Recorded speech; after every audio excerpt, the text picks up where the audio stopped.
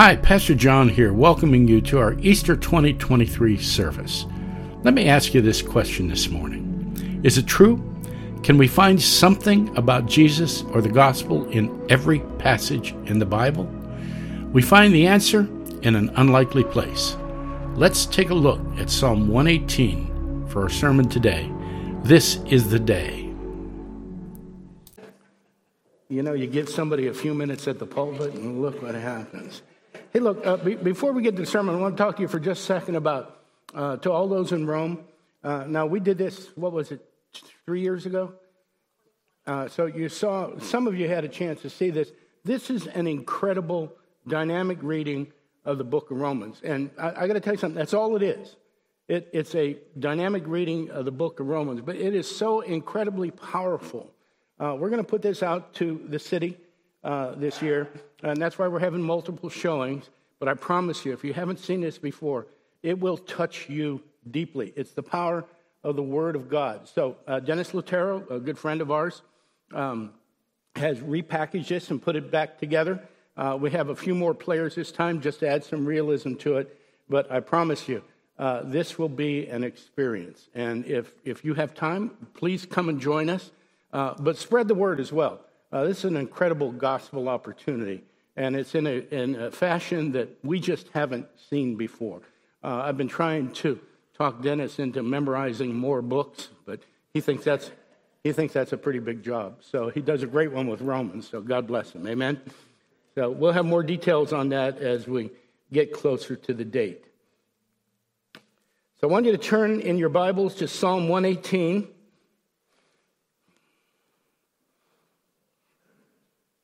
While you're going there, you've heard this before, but it bears repeating. The Bible is a cohesive story. It's not a collection of books. It starts out in the garden. God creates man. He sins. He falls out of the garden. And God gives just the slightest hint of the gospel in Genesis chapter 3, when he says that the serpent will bruise the seed of the woman on the heel, and the seed of the woman will bruise the serpent on the head. And so that's in Genesis 3, 14, 15. You can take a look at that later.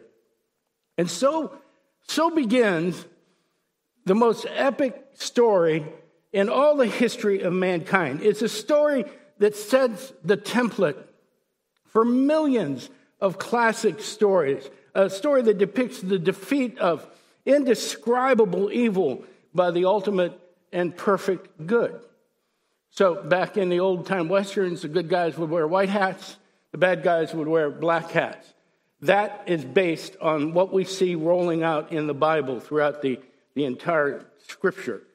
So, and what it is a story of God and His creation and the final consummation of that creation for the glory of God.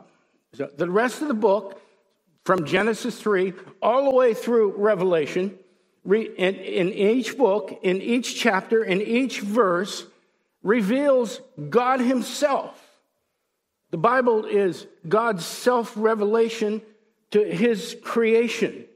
So it reveals God Himself, and every passage reveals some facet of God's plan of redemption for His children. Now, some people go, well, that's kind of hard to believe. It's okay. But here's a truth that I want you to hold on to this morning. You can find something about Jesus Christ or the gospel in every passage in the Bible. You just have to be willing to look for it. So, the title of our sermon today is This is the Day. Now, sing with me for a second. This is the day. This is the day that the Lord has made. The Lord has made. I love that song. I used to think, yes, God made today. Well, He did. Amen? But maybe there's something a little bit deeper in there. I mean, we've got this familiar song. What day is the song about? And a lot of people think it's about today. Again, that's true enough. But there's something to be mined from this. So I want to, as we look at Psalm 18, I'm going to read through the entire psalm with you, okay? So open up your Bibles, follow along, keep them open because we're going to go back to it a couple of times. Okay? Psalm 118. Oh, give thanks to the Lord, for he is good, for his steadfast love endures forever. Let Israel say, his steadfast love endures forever. Let the house of Aaron say, his steadfast love endures forever. Let those who fear the Lord say, his steadfast love endures forever. Out of my distress, I called on the Lord. The Lord answered me and set me free. The Lord is on my side. I will not fear. What can man do to me? The Lord is on my side as my helper. I shall look in triumph on those who hate me. It's better to take refuge in the Lord than to trust in man. It's better to take refuge in the Lord than to trust in princes. All nations surrounded me. In the name of the Lord, I cut them off. They surrounded me on every side. In the name of the Lord, I cut them off. They surrounded me like bees. They went out like a fire among thorns. In the name of the Lord, I cut them off.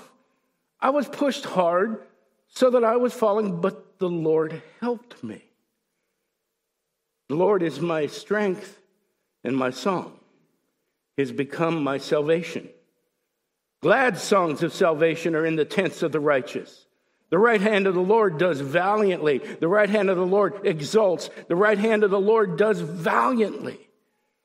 I shall not die, but I shall live and recount the deeds of the Lord. The Lord has disciplined me severely, but he's not given me over to death. Open to me the gates of righteousness, that I may enter through them and give thanks to the Lord. This is the gate of the Lord. The righteous shall enter through it. I thank you that you have answered me and have become my salvation. The stone that the builders rejected has become the cornerstone. This is the Lord's doing. It is marvelous in our eyes. This is the day that the Lord has made. Let us rejoice and be glad in it. Save us, we pray, O Lord. O Lord, we pray, give us success. Blessed is he who comes in the name of the Lord. We bless you from the house of the Lord. The Lord is God, and he has made his light to shine upon us. Bind the festal sacrifice with cords up to the horns of the altar. You are my God, and I will give thanks to you. You are my God. I will extol you. Oh, give thanks to the Lord, for he is good, for his steadfast love endures forever. Word of the Lord, brothers and sisters. I want you to see what just happened in these verses here. If you take a look at the first 4 verses, we're not going to read them again, but they repeat this phrase, the steadfast love of the Lord endures forever. Take a look through your Bible, the ESV. You find that phrase is there 196 times. Now, you know, when God repeats himself, he's got something important to say. And we go, oh, it's repeated 3 times. That's a lot.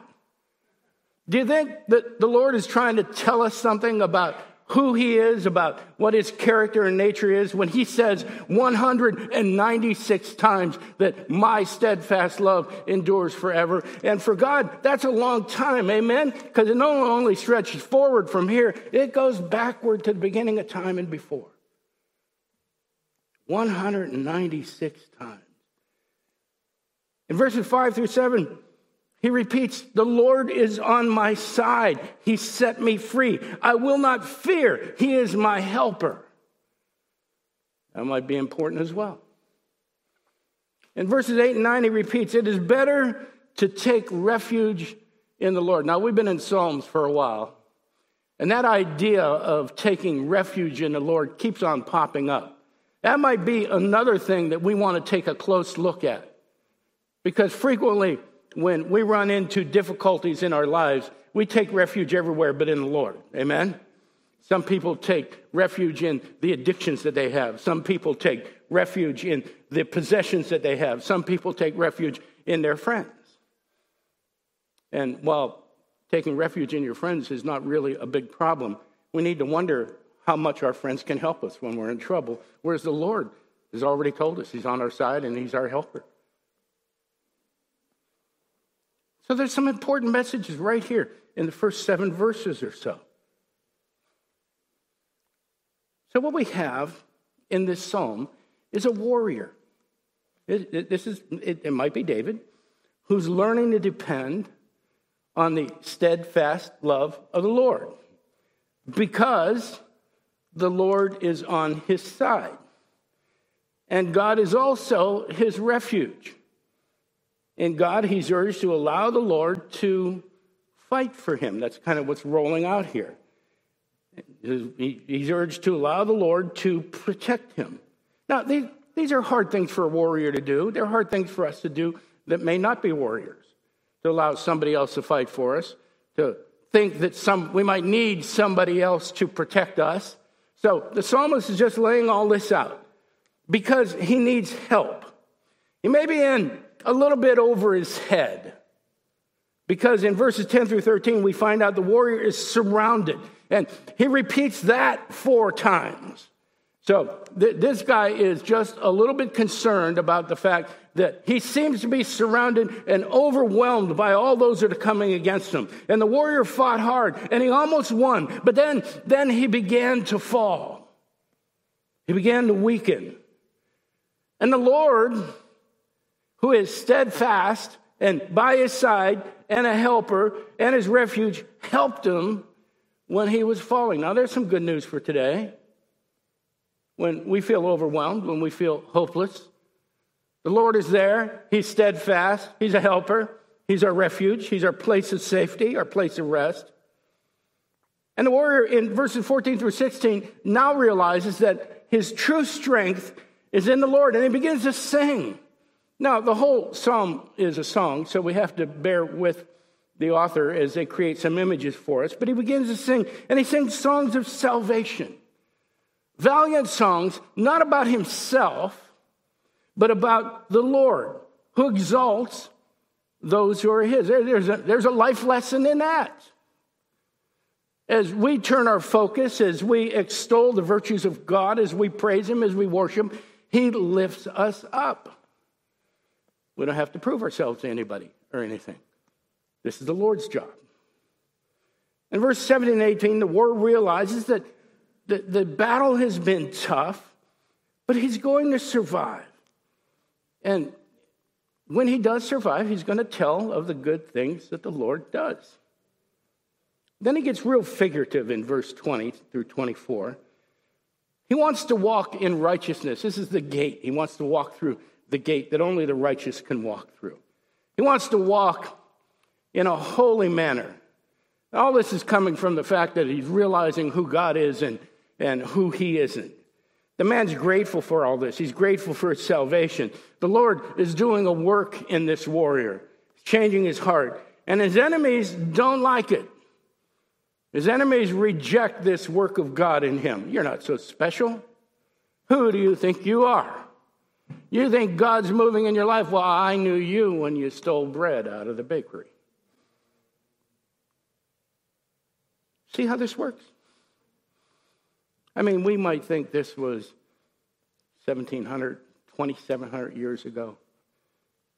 But things like this reach right out of the scriptures and into our hearts. And we can relate to this. The author takes comfort in knowing that the Lord's been in the middle of everything that he's going through. He's steadfast. God is his helper and his refuge. Right back from verses 1 through 4. In verse 25, he asks for deliverance. Now, this is deliverance for all of his people, not just him.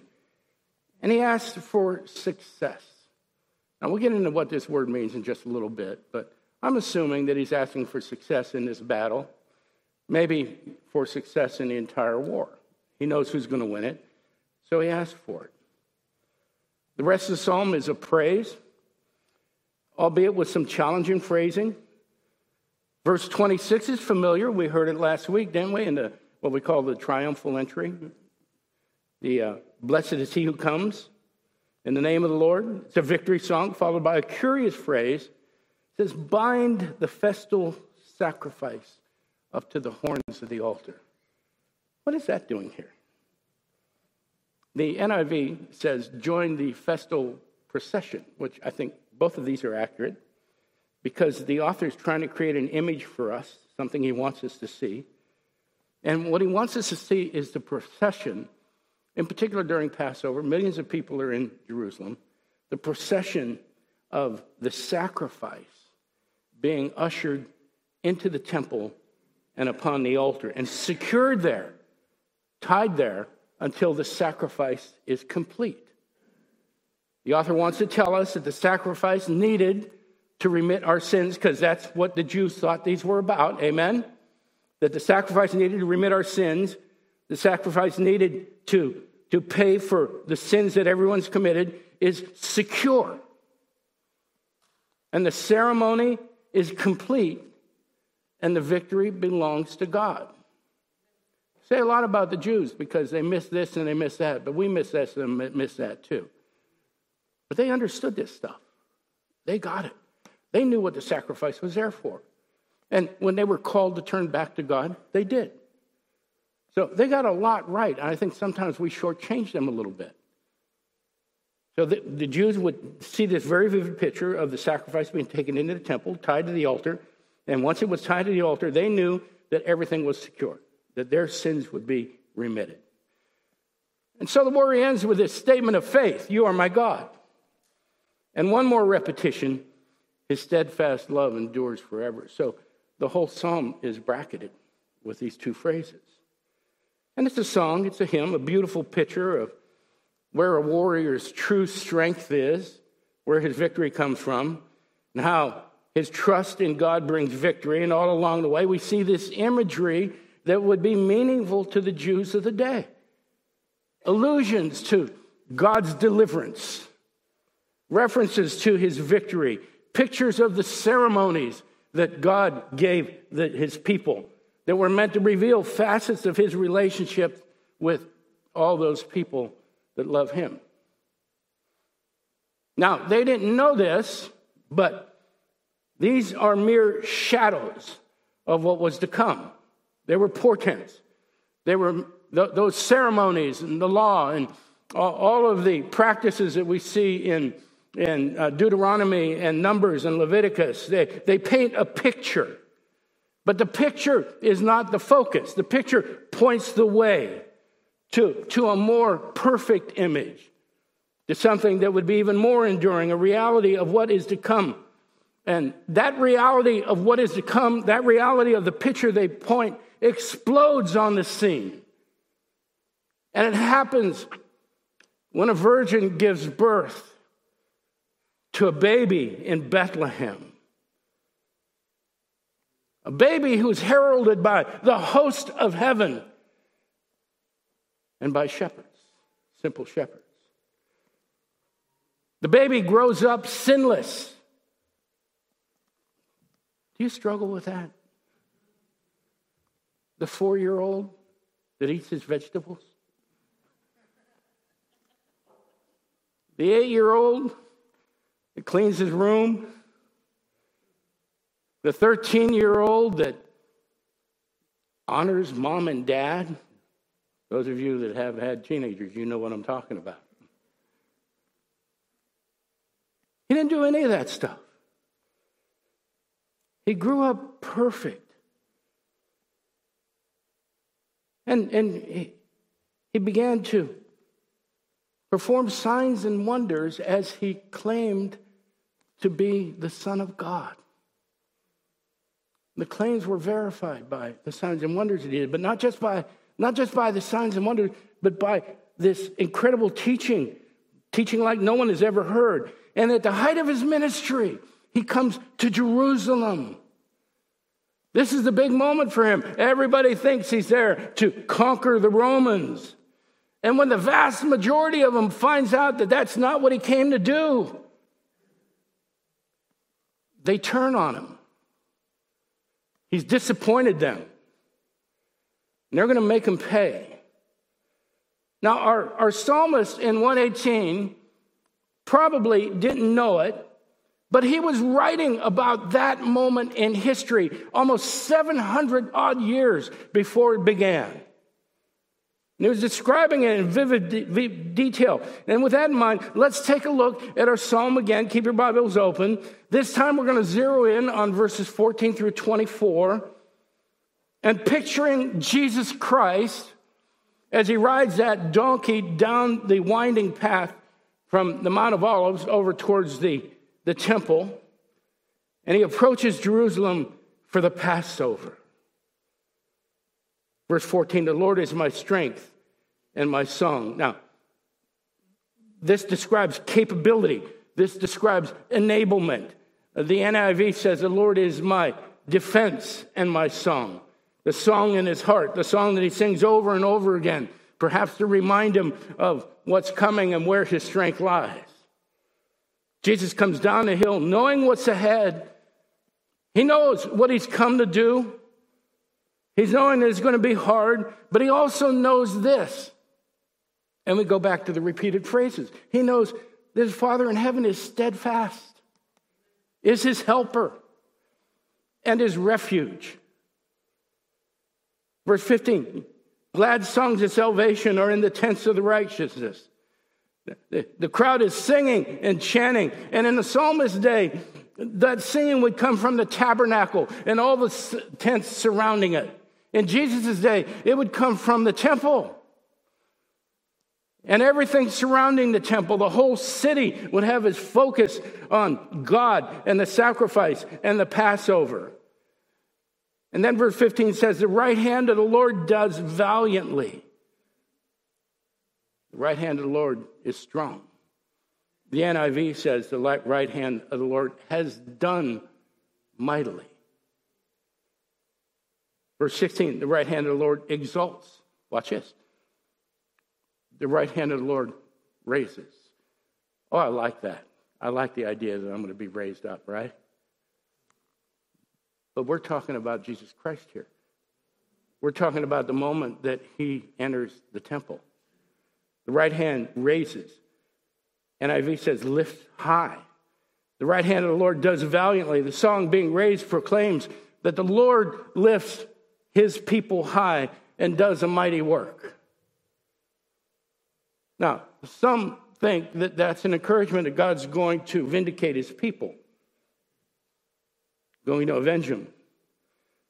And what's really happening in this moment, in this psalm, is that God is inspiring this writer to graphically describe what is going to happen in just a few short days after his son enters Jerusalem. After his son, that only son, will be literally lifted high. That's what we saw in verses 26 and 27, wasn't it? Look at this. Verse 25, save us, we pray, O Lord, we pray, give us success. That was being chanted as he came down that path. Blessed is he who comes in the name of the Lord. We bless you from the house of the Lord. Same chant. Then verse 27, the Lord is God, and he's made his light to shine upon us. Bind the festal sacrifice with cords up to the horns of the altar. Oh my. 5 days after he enters Jerusalem, the hands and feet of our Lord and Savior are first tied to the cross. He's not held there just by the nails. The flesh could rend and he could fall and his suffering would end. So they tied him to the cross. Seeing this? Then everything was nailed in place. And in one startling, clear moment in history, we see that the altar, the place that the sacrifice is laid upon, for 2,000 years had been pointing God's people towards the cross. And as Jesus is hoisted up on that cross, up on the peak of Golgotha, a spectacle for everybody to see, his forgiveness, God's forgiveness, his light shines down on us. On us. And while to some people that were gathered around there, it seemed like a tragedy. It was a valiant work. It was a mighty work of God. And we know it was a mighty work of God. We should have known 700 years because of verse 17, I shall not die, but I shall live and recount the deeds of the Lord. So it's going to appear that Jesus is dead. Body's taken down from the cross. It's wrapped in a burial shroud, placed in the tomb. Most folks are pretty sure that that's it. He's done, even most of his followers. But that sacrifice, that's not the mighty work that God is doing. It's certainly a part of it. The sin of the world was placed on his shoulders. Your sin, my sin, and the unbridled wrath of God descends on his only Son. Verse 18 says, the Lord has disciplined me severely, but he has not given me over to death. Jesus takes all the punishment, all of the condemnation, all the grief and the guilt of the sin that we should have suffered, and allows those soldiers to nail him to the cross and mock him while he endures incredible agony. Agony and pain that would kill any other man. And the Son of God has gone through some of the cruelest torture that man can ever devise and commits himself to finishing the work. Hanging there for you and me. Hanging there in our place. Why? Because the steadfast love of the Lord endures forever. Amen? Because the Lord is on our side and will be our helper. Amen? Because the Lord is our refuge. Amen? He came down to do all this, to suffer through all this because of his great love for you. He went through all of it for us. For those who confess with their mouth and believe in their heart that Jesus Christ is Lord. He came to die for our sins.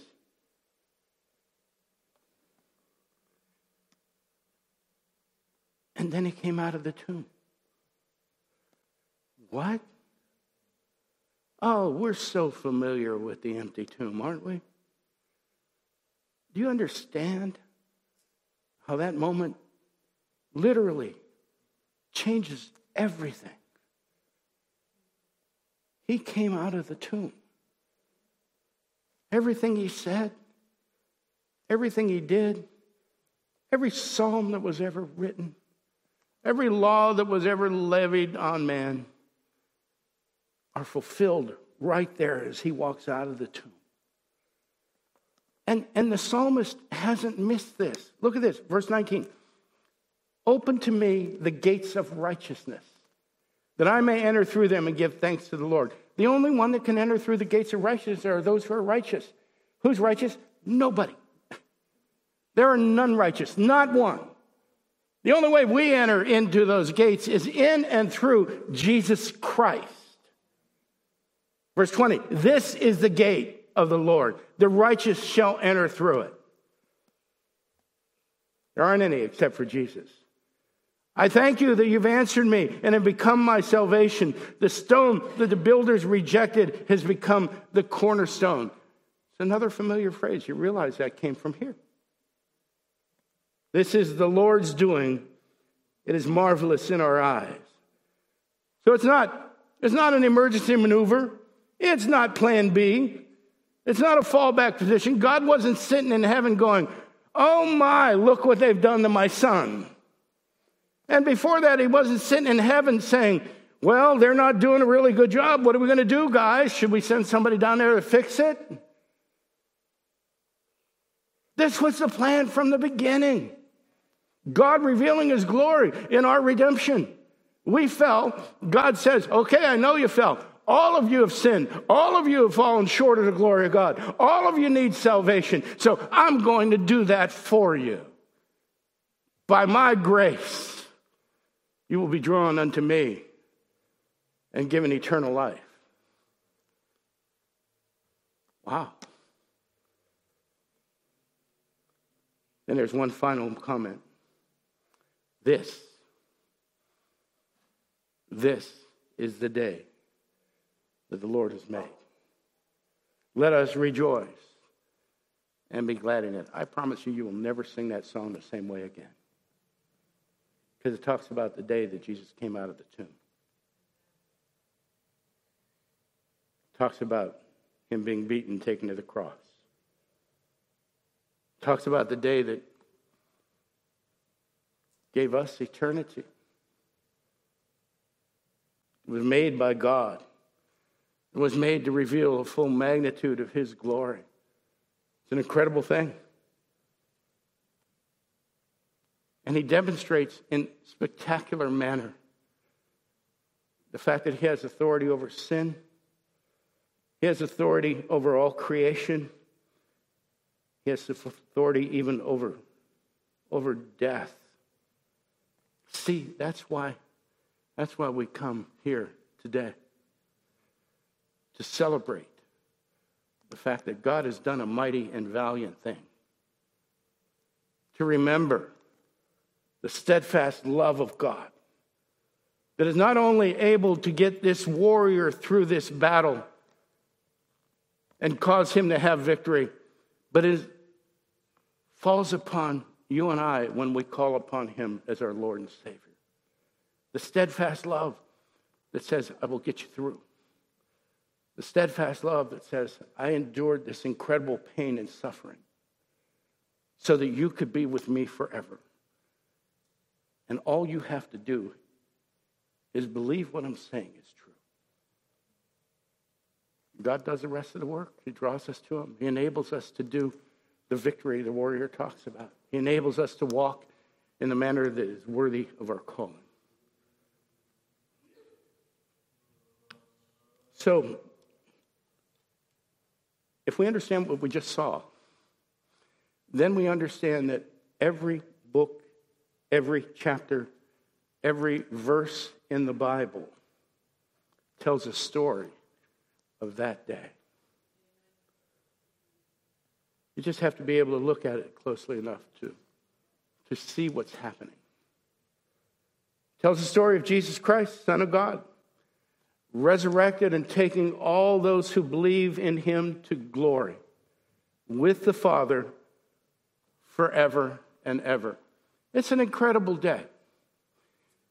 You know, we have these two days where the world kind of thinks, maybe I ought to go to church.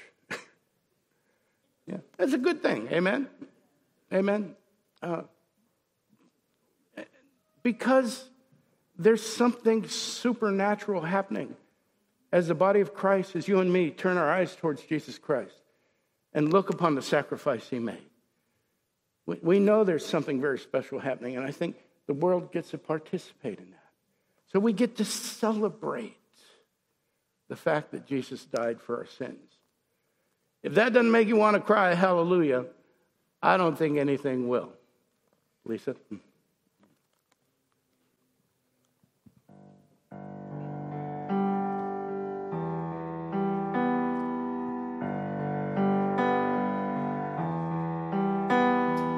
Crown of thorns placed on his head. He knew that he would soon be dead. He said, did you forget me, Father, did you? They nailed him to a wooden cross. Soon all the world would feel the loss of Christ the King before his hallelujah. Hallelujah, hallelujah, hallelujah, hallelujah.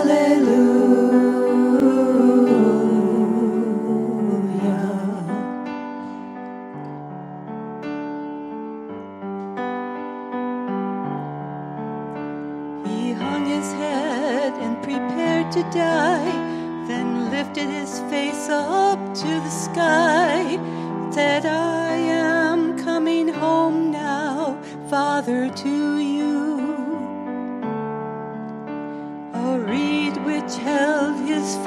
sip was gently lifted to his lips. He breathed his last and gave his soul to glory. Hallelujah, hallelujah, hallelujah,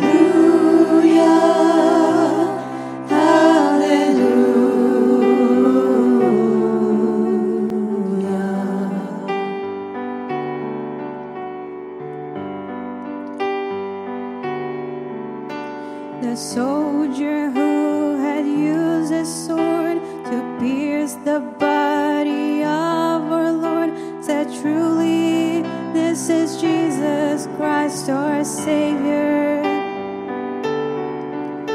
He looked with fear upon his sword, then turned to face his Christ and Lord, fell to his knees, crying, Hallelujah, Hallelujah, Hallelujah, Hallelujah, Hallelujah.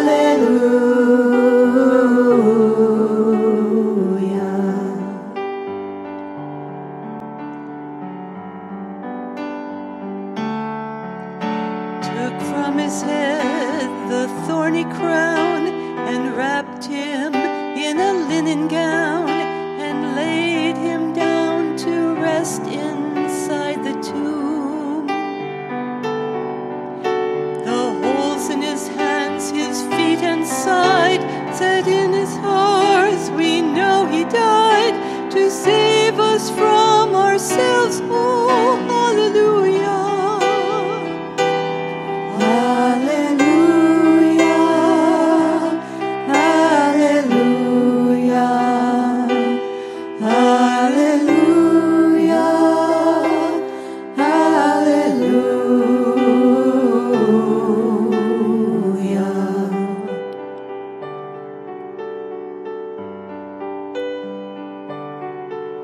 3 days went by, again they came to move the stone, to bless the slain with oil and spice anointing. Hallelujah. But as they went to move the stone, they saw that they were not alone, but Jesus Christ has risen. Hallelujah.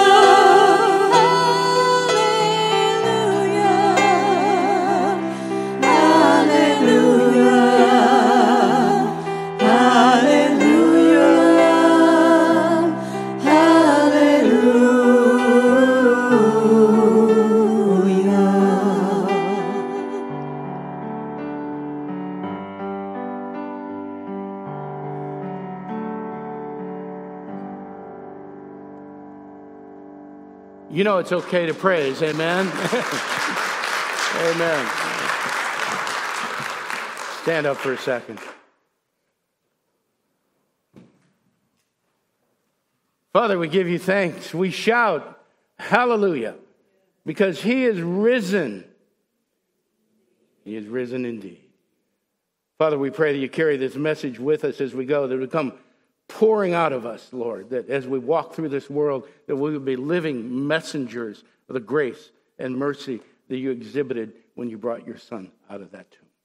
But we give you praise, Father. We give you honor in the name of Jesus Christ, our Lord and Savior. Amen. Amen. Thank you for tuning in online. Look, we're going to start something new today. Pastor John back here again. If you were blessed by the service, let me ask you to do us a favor. Would you click on the like button below, that little thumbs up? If you're listening on sermon audio, perhaps you can comment or even share the sermon with someone else. We'd love to hear from you. We're on Facebook, YouTube, and Twitter at WBFVA. We're on the World Wide Web at WBFVA.org. Let us know if you'd like us to pray for you. If you'd like to support us financially, you can make donations through our website at WBFVA.org. Just click on Giving. You'll receive a tax-deductible receipt at the end of the year. Either way, we would love to hear from you, or even have you visit us in person one Sunday. We meet at 46 Winchester Street in downtown Warrenton, Virginia at 11 o'clock every Sunday morning. And now, may God bless you richly until we gather again.